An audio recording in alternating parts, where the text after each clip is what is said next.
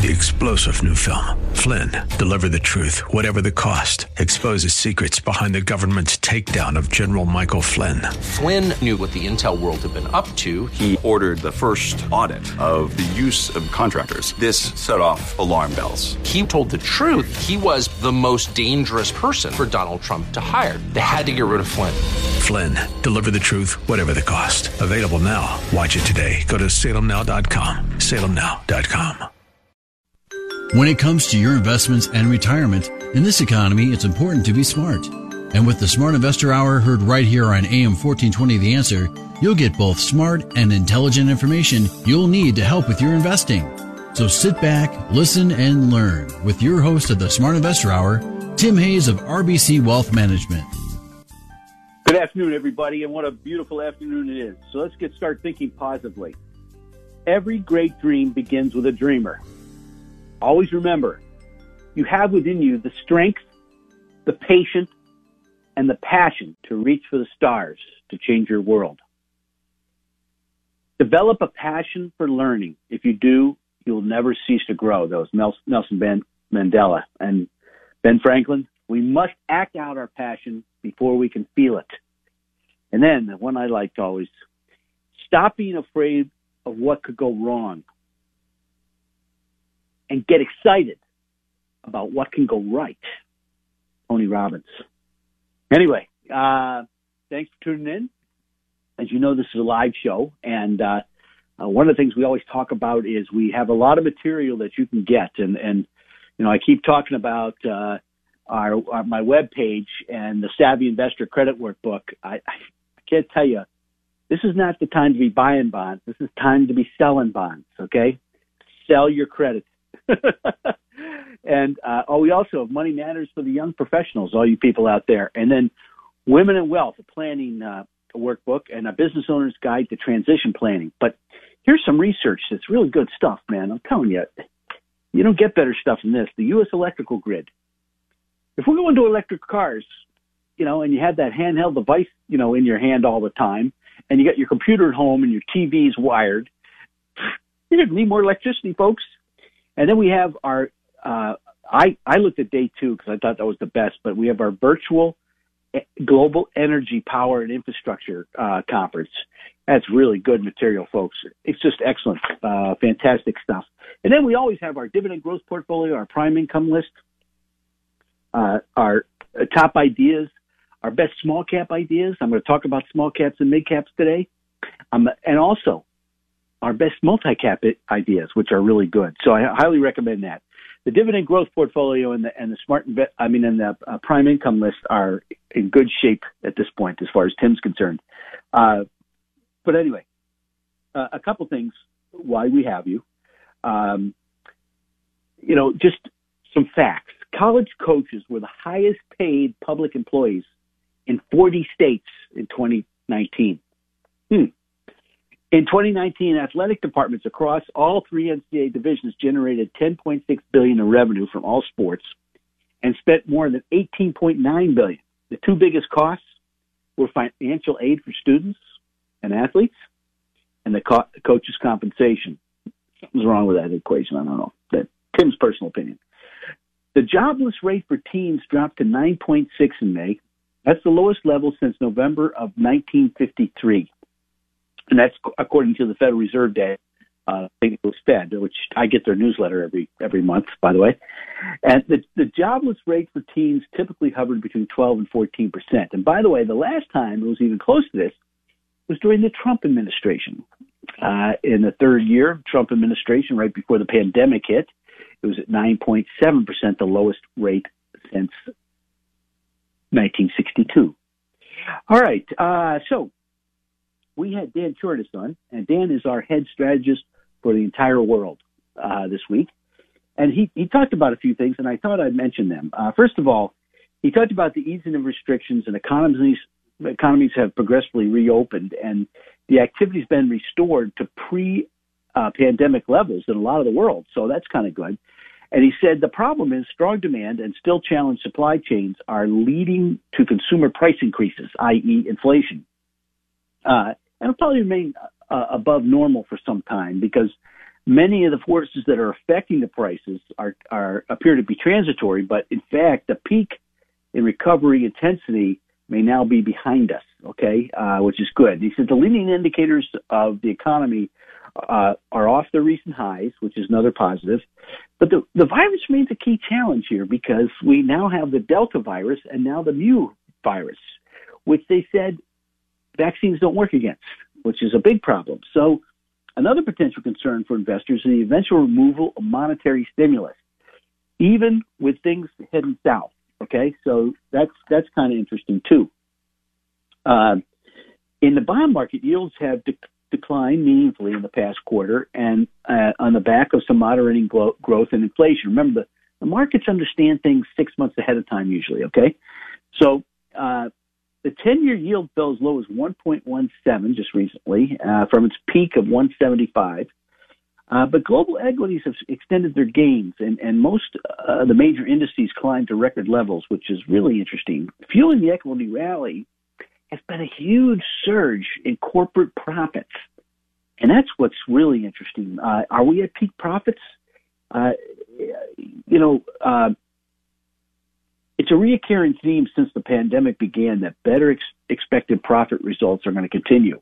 So that's the big question. Is that going to continue? And I guess the balancing the risks or the opportunities, we continue to talk about taking a bias towards risk taking simply because bonds don't pay you.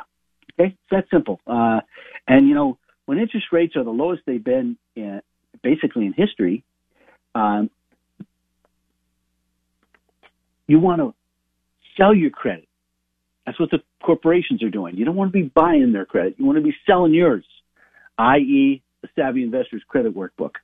I had a great conversation with one of my clients this week, and she's a very smart lady, plays piano, very talented.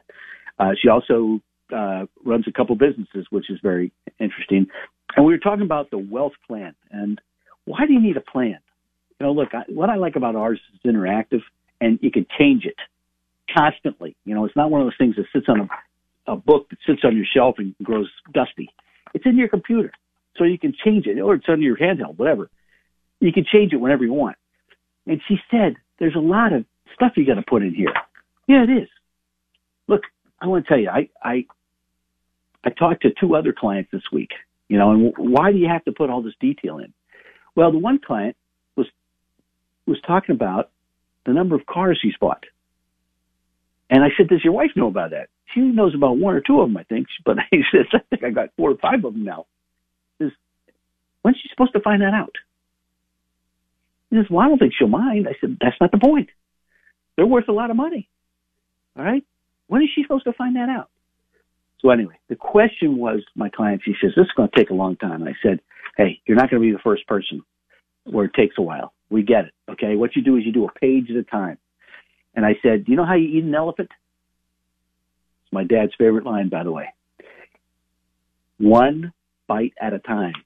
So when you're dealing with these wealth plans, or if you like our wealth plan, or even if you just like to get financial, look, it's fall again. We're going back to school again, okay? If you'd like any of our financial, we have our financial landscape book where you put all your stuff together, okay? So it's there. Believe me, I have been part with a lawyer and a client trying to piece together people's portfolios. I had one guy who had 17 brokerage accounts. They were all small. Mine was the largest, which was good. But the problem is, finding those 17s was a disaster. So it's something to think about. All right. Now, here's a couple of things that I think are really interesting. First of all, I think you got to start to reassess your playing field. All right. I think the bulk of the COVID risk has passed. I'm not sure about that, but I think the pandemic would be well in hand by now if it wasn't for the arrival of the more contagious strains and now the Mu. But many U.S. companies, including large tech and bank firms, have delayed their return to the office plans to early 2022. All right, from September. All right, so I think this is something you got to be, aware of. And I think real-time measures of hours work, office occupancy, and commercial flights have recently edged lower. after big, lengthy advances. By the way, the airlines started to sell off before that, okay? It's a tricky one. This is a calculus that's tricky for a government. You know, the public tolerance for more lockdowns is very low right now. And I think China merits attention in this context. It successfully limited exposure to the pandemic for well over a year, a stage of remarkable recovery. But the country's zero-tolerance approach could prove costly and highly contagious Delta variant. So things will get really interesting there. But we have a tight and a loose labor market, you know. The labor market is highly unusual of being extremely tight and extremely loose at the same time. You know, unemployment rates remain very elevated, yet job openings are very high. And it's going to take time to hire those people. And I think, second, you know, look, a lot of workers exited the workforce, and they're getting the option of receiving a government check. You're not going to get that anymore. Schools are back open. The workforce is get going again. So it should get interesting. I'm supposed to say that we do have this is a live show, so if you got a question, the number here is 216-901-0945. That's 216-901-0945. I'm sorry. 216-901-0945. But this is a very durable period in the economy. It's a durable cycle, so it's really interesting. So now the question is, you know, will inflation, you know, I mean, inflation's picked up, but will it be transitory like the Fed thinks? And I'm not sure about that. But look, I think September economic data will likely be soft. That could lead to a dovish Fed. That could lead to good markets. And I also think, you know, at this point, bad news is good news because it leads to a dovish Fed. All right. So it's going to be an interesting time. All right. Very interesting time. Now, a couple things I think we got to think about. And, you know, one of the biggest concerns in the coming decades is how to feed a growing world population despite the limited scope to expand agricultural land and reduce labor supply due to urbanization. And so it's going to be a Herculean effort, Herculean proportions. Just trust me on that one. The massive environmental impact makes the scarcity very unsustainable, but agriculture is the single largest user of fresh water, accounting for over 90% of the global annual freshwater consumption. So I think you got to look at some fields like agri-tech. I think you got to look at water. You know, water is going to be one of our best picks is water right now. I can't get it to correct. So gene technology. By the way, agri-tech, one of the things I've been watching is these vertical farms. Really interesting stuff. I mean, they're growing enough crops for a whole city vertically. You know, it's kind of interesting. But the other thing is gene technology. You know, how you can make the plants more efficient, how can they grow better. Controlled environmental farming, okay, and that's you know, the vertical farms and that type of things involved there too. Supply chain efficiencies, which could be very, very big. And then there's just food tech in general. So it's an area, we have a great report on it right now. I think it's, you know, something that we got to pay quite a bit of attention to, and we should. So somebody asked me, you know, what's your really big worry, Tim, right now? And it's the little shop of horrors, and that's the Fed repo facility. They haven't been very good in the past, and they did a terrible job with Powell in the first part of it, but we'll see. Now, if I look at the markets, and we start to get a little technical here, and then we're going to go into the mid caps and small caps and stuff like that. But the key levels for the S&P 500 should signal that the uptrend is stalling. All right, so we'll see what happens there. But the first support is at 43.72, but we can't seem to. It doesn't seem to want to pull back. But you know, so I think you got to watch that area, and that would be the area that, hey, maybe things are changing a little bit. The 10-year yield, you know, I think you got to look at between 122 on the yield to 137 on the yield, because I think we're going to be in that range for a while. But if we break one to the top or one to the bottom, then things get really interesting. The one to the bottom would be really interesting because then that would tell us that the economy is slowing down kind of drastically. Now, the Russell is getting real interesting. Let's talk about that. the Russell 2360 would be a major breakout. Okay. And then 2100 is where you want to, that's when you got to get rid of the small caps. But I did notice a couple things this week, and let's talk about that. Number one, people have been looking for small caps and mid caps. They both turned into a column of X's at my friend Dorsey Wright's on their scopes. And one of the things that happened with small caps is the relative strength went into a column of X's. So not only got the small cap, and I'm looking at the bullish percent for the what we call the mid cap and the small cap group. The bullish percent's turned up into a column of X's. We're very close on the small caps, but the relative strength on the small caps did turn up. So that's a big scenario as far as I'm concerned, because if the small caps and the mid caps start to break out, then we've got the foot soldiers and the argers and the supply chain and everybody else helping out the kings and the knights. That's how you win a war, folks. Okay? That would be very, very positive. So we'll see if that continues.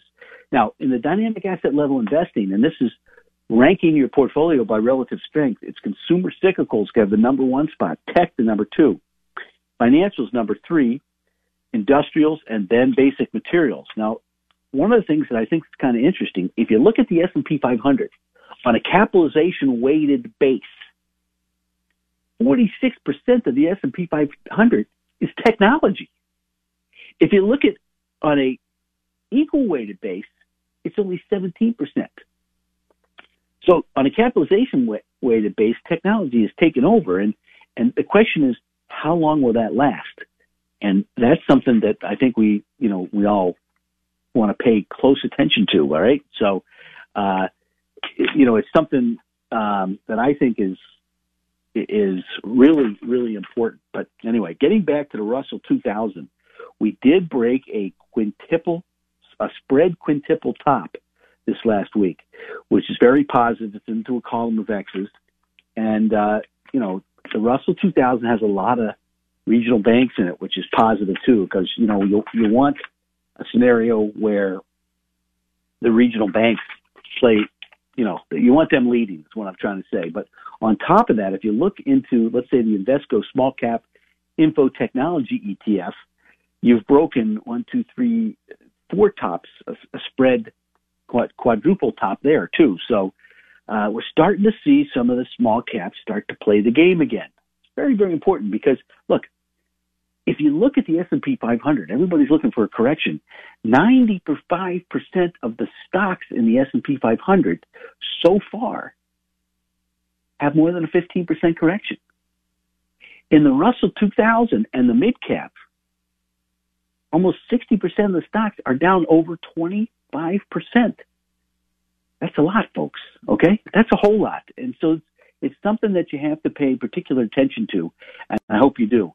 In the meantime, let's take a break. Once again, the phone number here is 216-901-0945, 216-901-0945. I'm Tim Hayes of the Smart Investor Show. We'll be right back.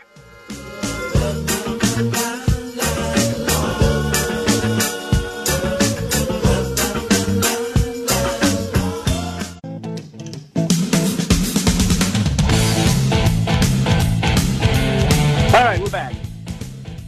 If you just tuned in, Smart Investor Show, and I'm Tim Hayes, and we have a beautiful day going, so I hope you're driving around at least, going to Home Depot or whatever you got to do for the afternoon. I've been looking, and a couple things. We're supposed to buy low, sell high, okay? And one of the things that this administration has made perfectly clear, whether I agree with it or not, it's a whole different story, but is that green is in. The green energy is in. And we had a monster advance in green energy right at the beginning of the election, which we talked about, okay? And we talked about I think it was the week before the election, what you could look for if each candidate was elected. And we had a monster advance, and we had a 50% retracement of the monster advance. And now we've kind of gone sideways, okay? And, environmental, social, and governance portfolios are becoming big with a lot of the people out there. And green is in, okay? Now, look, some of these stocks are down 60, 70, 80%. I'm just looking at an ETF, okay? And it's still down big. So I'm seeing some positives, like some volume indicators and stuff like that on green. So that's the first thing I saw. The other thing is, which is exact opposite of one I just said, is that nobody's talking about energy again. Yet energy, behind, let's just put it this way. I think tech, communication services, there's been a couple others, financials, have been the place to be. Real estate's been really the place to be. That doesn't, that's all that is, worrying about inflation. But energy's up, was the top performing index. But remember, 3 weeks ago, we said in the zone theory, Jim Yates' old option report, which is still a great thing to get, by the way, everything was in zone 5 and 6. Well, now everything's in zone 1, 2, or 3. So it'll be interesting to see, because the administration is talking about green energy, but they've cut off the pipelines. So, you talk about a catch-22, there you go. And if you look, the downtrend on the production and, what we call the exploration and production stocks, they've broken the downtrend, and they did a fairly significant volume, which is really interesting. And then if I look at the PPO, which if you don't understand that, you got to look it up, has been very, very positive also. So, it's that time when you got to start to pay attention to stuff like that. And I think it might be very positive. Now, one of the other things I think you got to be very careful about is the participation has been somewhat improved, but it's still poor. And if you know who Carl Swindlin is, and I think, I don't know if it's his daughter, Erin, they're both really good, great technicians, and they have the Silver Cross theory. Okay, a Golden Cross is, the 50-day moving over the 200-day. The Silver Cross, you got to look it up for yourself because it gets kind of complicated. But there's not enough Silver Crosses occurring in the mid caps and the small caps yet, and that's what he's saying is that we're watching closely, but it's not there yet. So that's something to pay particular attention to, I think, in my humble opinion, because the more people. I should say more people. The more groups that participate, the better. The more stocks that participate, the better. Simple as that.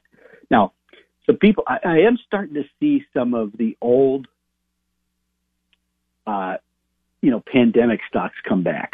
Okay, and I can name a few, but I'm not going to. But I'm.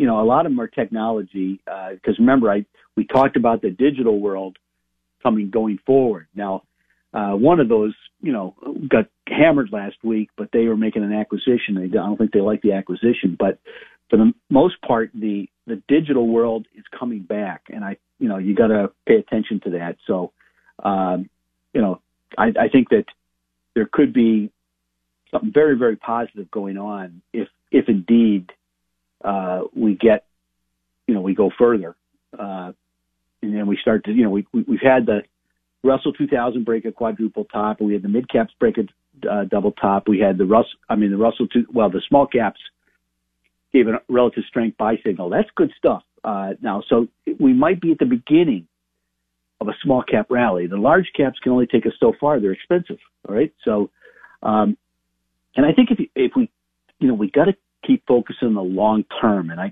keep mentioning this to people. People get so, they listen to CNBC, boy, I tell you, I listen to that occasionally and it drives me crazy. Those people give you 50 different opinions in an hour. You got to think long term, folks. We're in a secular bull market for now. All right. I don't see anything changing that anytime soon. We have a 4-year cycle, and in that 4-year cycle, you usually have a bottom at the beginning of it, which occurred last year. And then, we get at the end of the, we're about a year and a half into it. So about the second and a half, third year, going into the third year, then we start that corrective phase again, okay?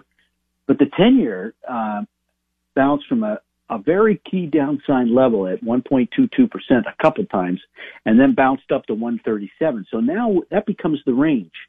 And I think, if you break that 137, then you go back with the value stocks. You go back with the reopening stocks, the epicenter stocks. If it stays where it is in this range, stay with the growth stocks. So it's a barbell approach that you have to work with again. The barbell itself is your dividend stocks, your prime income list, your dividend growth portfolio, which you can get if you go to, WHK 1420, go to the local podcast down to Tim Hayes, and it goes directly to my webpage, and all sorts of contact me and email me on a cup of coffee. I think we can do that at a safe distance while it's still nice and, nice chill in the air, and sit and have a cup of coffee and talk about your life and where you want to go. Okay. The key is that it's all available to you, the prime income list, all that stuff. And I think that the barbell on the right-hand side now has to be your value stocks, your epicenter stocks, okay? The left-hand side, the good high-quality growth stocks. I had 3 stocks up $10 last week. I had, in a day. That ain't a bad deal, all right? So that's the growth side of it. Now, the value side will be a little bit more deliberate. It'll be, slowly but surely type of thing. But you got to balance it with enough value stocks and enough growth stocks, because going forward, this administration, if they want to win the votes next year, they can't afford what they're doing. Okay, they're starting to talk back about some of the stuff. Mnuchin and the young lady from Idaho, or is it Iowa? They're both Democrats, and they're both pushing back on this cost basis thing. Where the cost basis does not change on date of death. That's big. That's huge, folks. So the currencies, I think the weekly momentum, if I look at it right, for the dollar is starting to stall a little bit.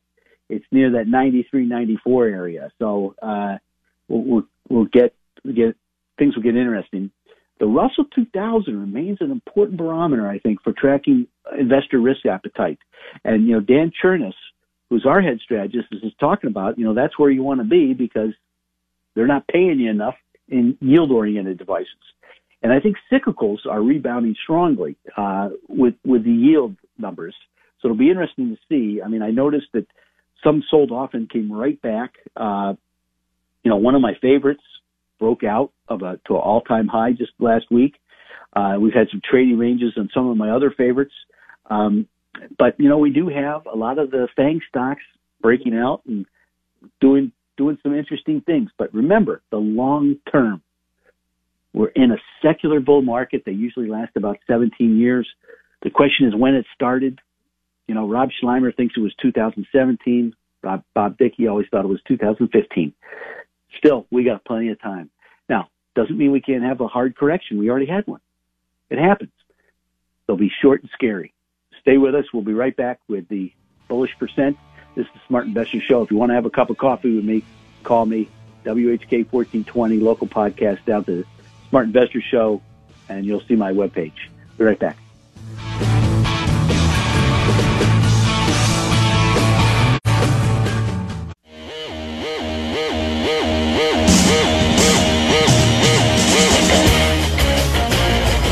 All right, we're back. Hey, I just got an email from Mary Ann, and Mary Ann asked, Tim, I'd like to sit down and talk with you. How can I get a hold of you? Well, it's simple. Just go to WHK 1420's webpage, go to local podcast, down to Smart Investor Show with Tim Hayes, and it goes right to my webpage. And there's all sorts of phone numbers, or contact me or email me. So, Marianne, if you're still listening, there you go. But we do have David on the line. David, how are you? Yeah, good afternoon. How are you? Real well. How are you? No complaints. What's new?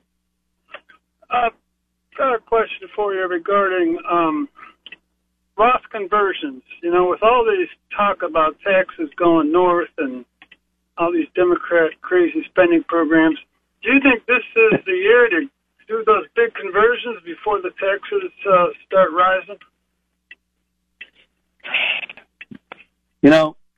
I never understood why anybody convert to a Roth. That's Tim Hayes. But I am not an accountant. I'm a financial advisor, okay? And that's a conversation you should have with your accountant. But why pay the government now so that you don't pay them later? I guess it's a good idea.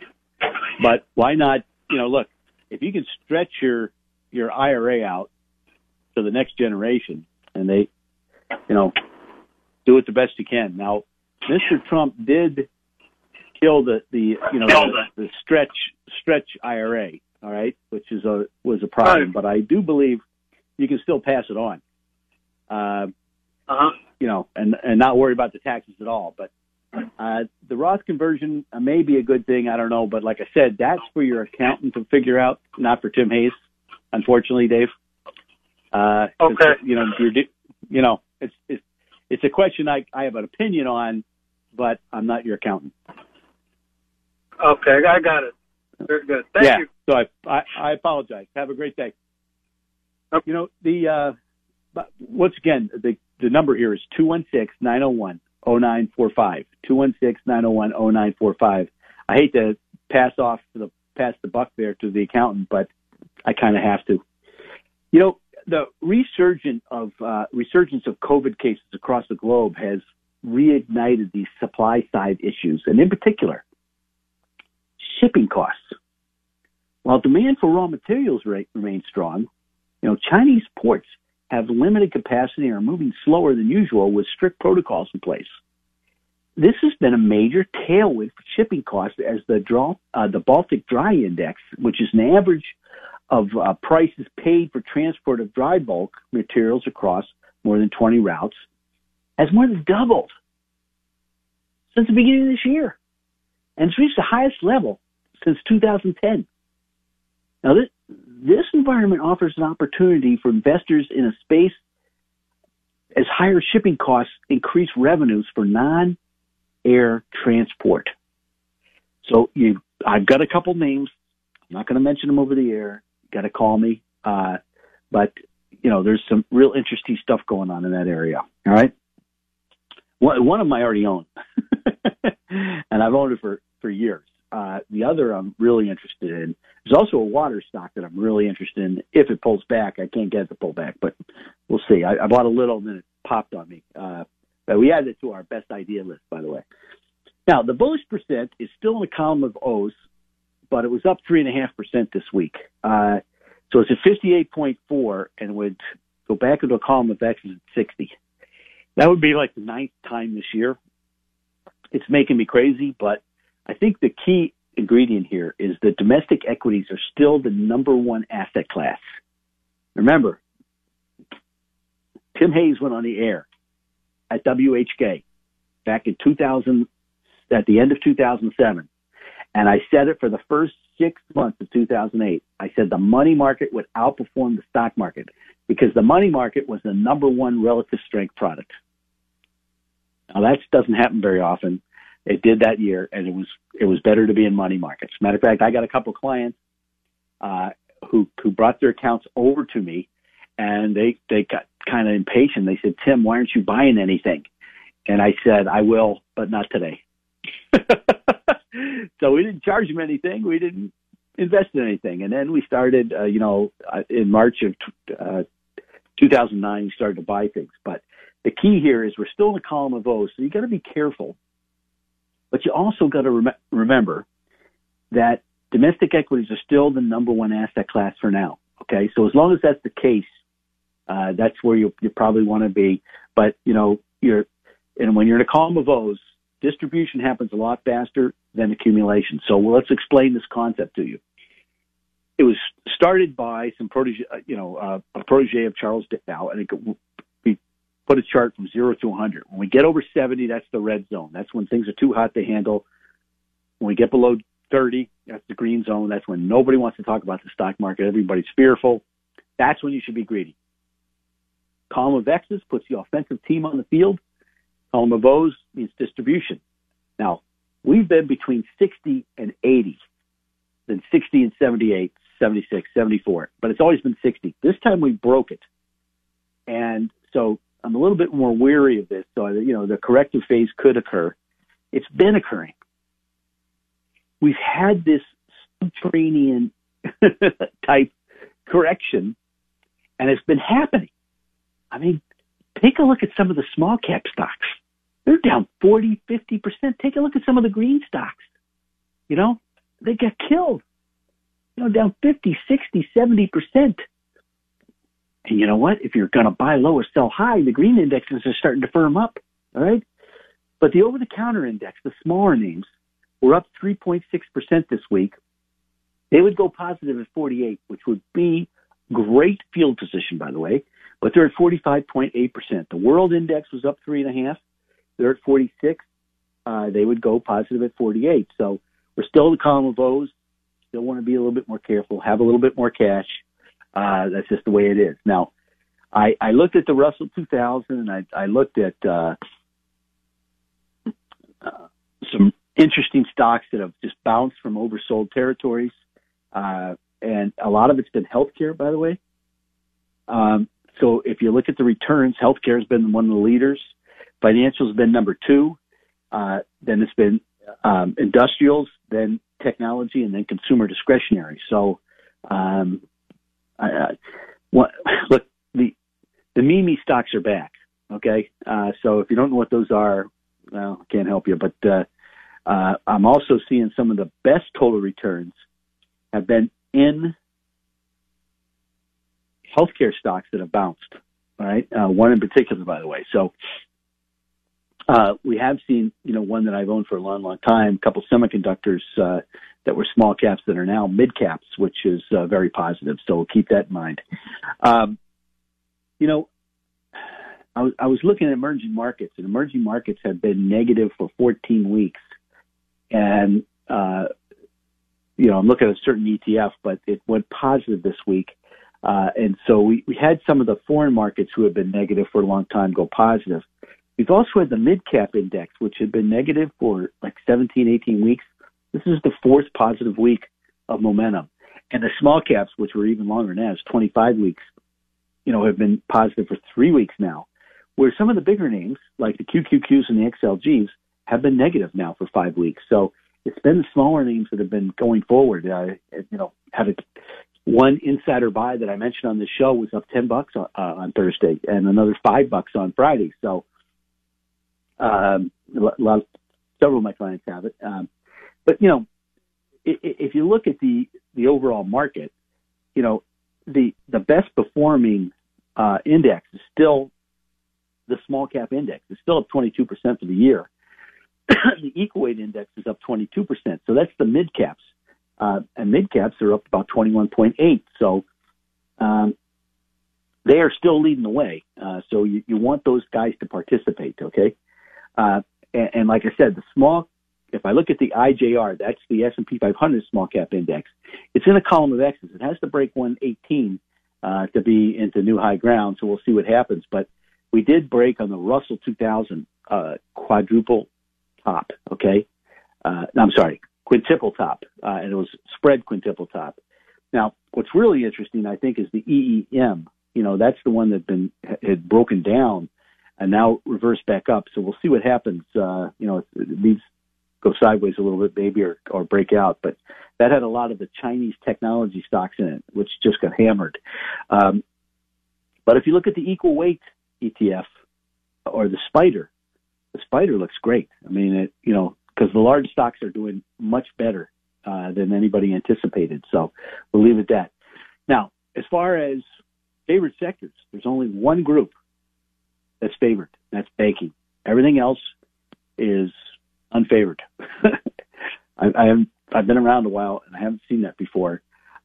So what you're seeing is turbulence below the large cap stocks, meaning that there's a lot of stocks correcting, and it's from precious metals to aerospace to biotech, housing. They've all had 15 to 25, 30% corrections. So we are correcting. It's below the surface. So the iceberg, you're seeing the tip of the iceberg, but you're not seeing what's happened below. All right. We just had two things that of interest, two groups, gaming and semiconductors, which were unfavored, went to average this week. So just keep that in mind. And I looked at International, and Netherlands still runs the place. Taiwan's interesting, Sweden, then India, and then Finland. The rest of the stuff, I don't know. I don't see anything that perks my interest. South Korea, which had just got beat up pretty bad, broke a triple bottom a while back, has reversed back into a column of O's, so maybe that's a way to go. And I looked at several different South Korean ETFs, and they're all kind of very similar, right? Now, everybody's been asking me, well, Kim, you're still not talking about bonds that much. Well, I did some fixed income stuff in the last couple of months, but I think there should be filler. But convertible bonds are still the place to be. Inflation protected would be the number two. The municipal bond high yield area has got a lot of money flow into it. So people are worried about taxes, but they're not worried about, it's not all municipals, high yield municipals. So they're into more, risk oriented type scenarios. And same with corporate high yields. That's the area I would stick with if I were in fixed income.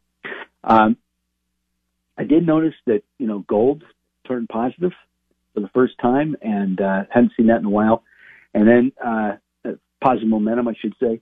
And as far as relative strength, we just had a couple. Option Care went positive, Equifax went positive, and NetTap, and Bit Mining, and AMC, just another name. So that's all we have for the positive relative strength for the week. In the meantime, 216-901-0945, 216-901-0945. Get you in here. We're going to take a break. We'll be right back.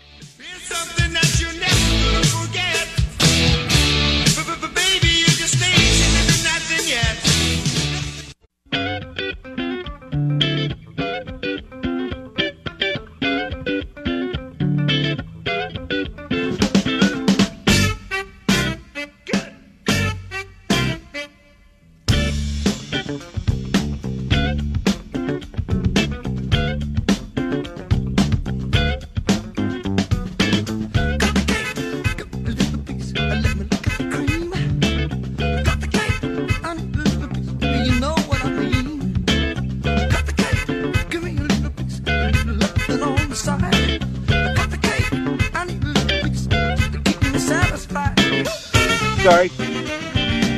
I was on mute for a minute there. We always talk about insider buying simply because they know more about the company than we do. But what we're looking for is the big insider buys, okay? So we're not going to mess around with the little stuff. We're going to talk about the big stuff, and because that's where I think you really need the money. Now, just so you know, there was a stock that we recommended. We didn't recommend. We just talked about insider buying 1 month ago. It was up $10 on Thursday, $5 on Friday. It's up 38% already.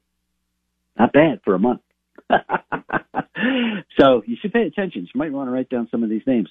First of all, Ziofarm, the new CEO, bought 875,000 shares. Now, this stock has got killed, but there's some smart people here. Michael Dell's, hedge fund is involved in it. Bill Miller from the Miller Value Fund has got a 7% position. Tom Barton, who was probably George Soros' best portfolio manager of all time, and White Rock, out of Texas. He owns some of it, at least he used to. So they had a CEO who was too busy doing personal stuff to worry about the science, and he's gone now. So we've got a guy who's run a couple companies and should be interesting. I don't know. It's not for everybody, though.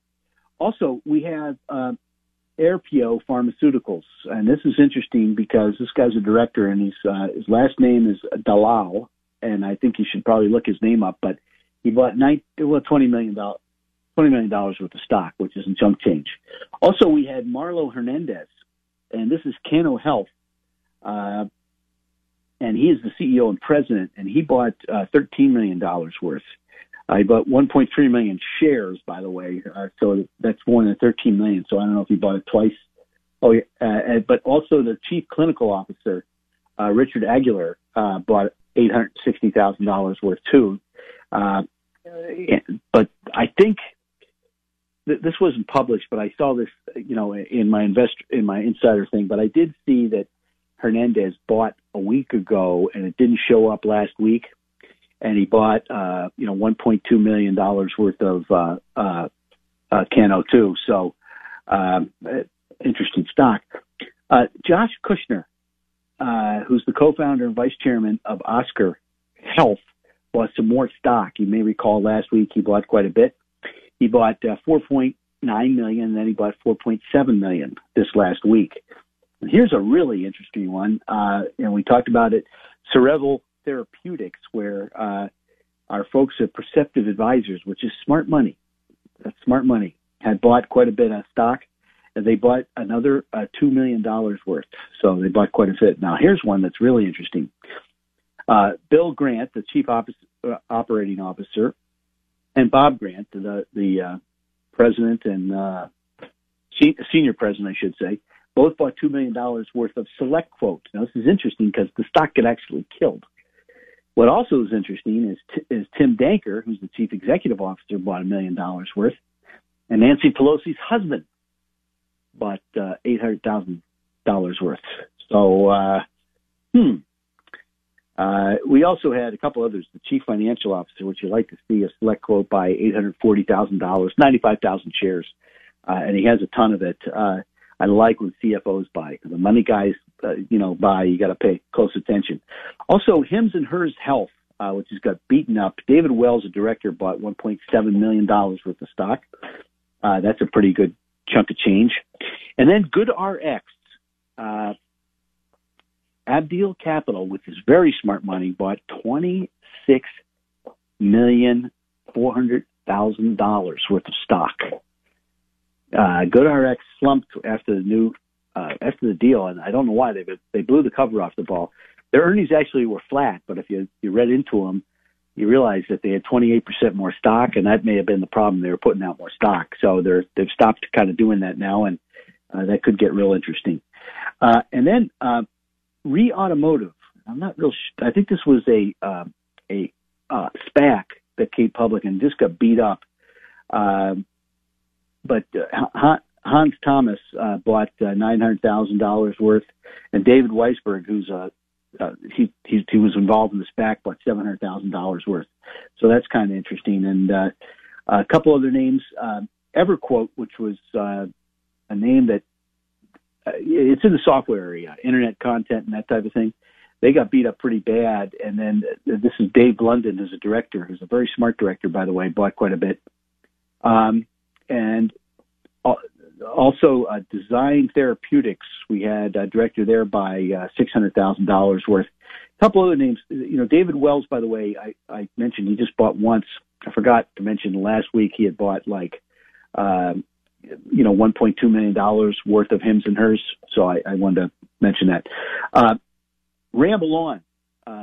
We had the first buy of that stock, which is an internet retailer, $500,000.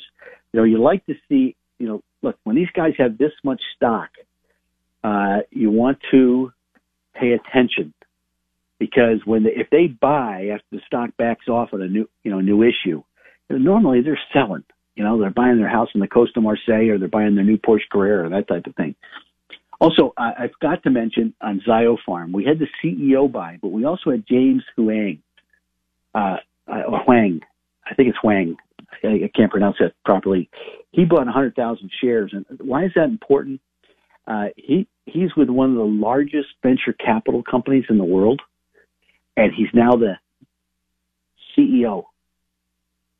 All right, he's chairman of the board. So Zyopharm might be an interesting one. They got great technology, so we'll see what happens. Now, don't have much time left, but I think here's a couple things I want to talk about. The S&P 500, if we look at it, its monthly performance versus bonds is broken out drastically. All right, so it's much better being stocks than bonds. And we talked about Rob Schleimer follows the weekly quadrant balance indicator, and that the weekly and the daily were turning up together. And so the weekly turned up hard this week, and it's still, if you look at the chart, the daily chart, we still have a lot of room till we get to the top of the range. All right, so we'll see what happens from here.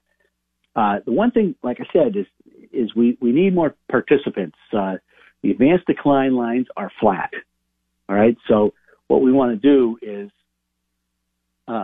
see them break out. But if we look at the Russell and we look back to 2017 when the Russell made a big move, they look a lot alike. And you may recall back then the Fed was starting to taper. All right, so it could get really interesting. And with the relative strength turning up, I think is really important. One other thing, investors were too bullish 3 months ago. All right, they were too bullish. Now they've backed off.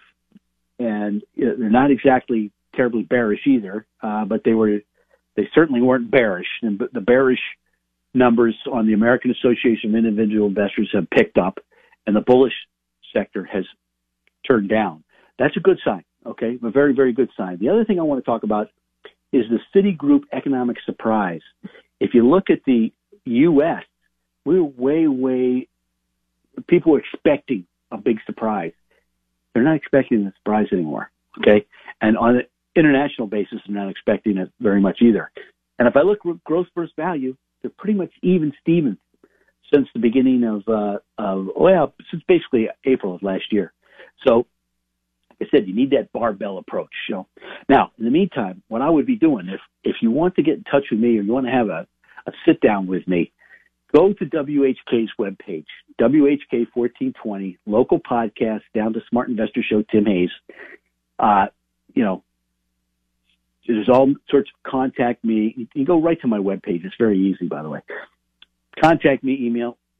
There's a telephone number there. You can call me. I talked to 3 gentlemen last week. They were all really nice, and I sent them some material, and we'll take it from there. But in the meantime, we do have things that are available to you. We have the dividend growth portfolio and the prime income list. Dividend stocks have not been keeping up with growth stocks. I think they're about to. This administration, it looks a lot like the administration from the Obama years. Okay? Slow growth is ahead if they get what they want. If they get what they want, that's where you want to be. Dividend growth and prime income. Why? Because you can't fake dividend growth. And you don't have to sell them. You just accumulate them, and you reinvest the dividend, and then you don't have to worry about taxes as much. But we do have our top ideas, small cap ideas. Like I spent a lot of time on small cap and mid cap today. We have our multi cap ideas, large, small, and mid. We have our small cap ideas. They've been doing great. All right, highly recommend it. And it's better to sell your credit right now than to buy credit. So the Savvy Investors Credit Workbook, Women in Wealth, a planning guide for all you ladies out there. Also, Money Matters for the young professionals. I think it's if you're just getting started, this is a great way to learn. All right. And then finally, the Business Owner's Guide to Transition Planning. Anybody out there selling their business, let us know. Believe me, you get better prices if you use the right people. You can also this helps you figure that out, by the way. Private equity is trying to steal your business. In the meantime, have a great weekend. It's a beautiful, happy Labor Day to everybody. And remember to buy low, sell high. My name's Tim Hayes. Have a great weekend. Thanks for listening to the Smart Investor Hour.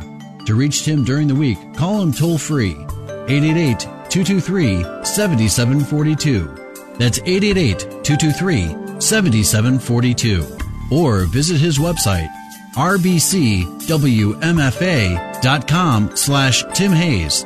That's all one word in the address bar, rbcwfma.com/Tim Hayes. Please join us again next Saturday for the Smart Investor Hour to hear more smart investing from Tim Hayes of RBC Wealth Management. 3-star General Michael J. Flynn, head of the Pentagon Intelligence Agency, knew all the government's dirty secrets. He was one of the most respected generals in the military. Flynn knew what the intel world had been up to. He understood its funding. He ordered the first audit of the use of contractors. This set off alarm bells. The explosive new documentary, Flynn, Deliver the Truth, Whatever the Cost, uncovers the facts behind this scandal. Flynn told the truth. He was the most dangerous person for Donald Trump to hire. I find out the worst enemy that I'm going to face in my life is right here in America. They took my assessment and they wanted me to change it. And I was like, I'm not changing it. They had to get rid of Flynn. With in-depth interviews, archival footage, and never-before-seen personal records of the man behind the headlines. I just felt like I was drowning. Flynn, Deliver the Truth, Whatever the Cost. Available now. Watch it today. Go to salemnow.com. salemnow.com.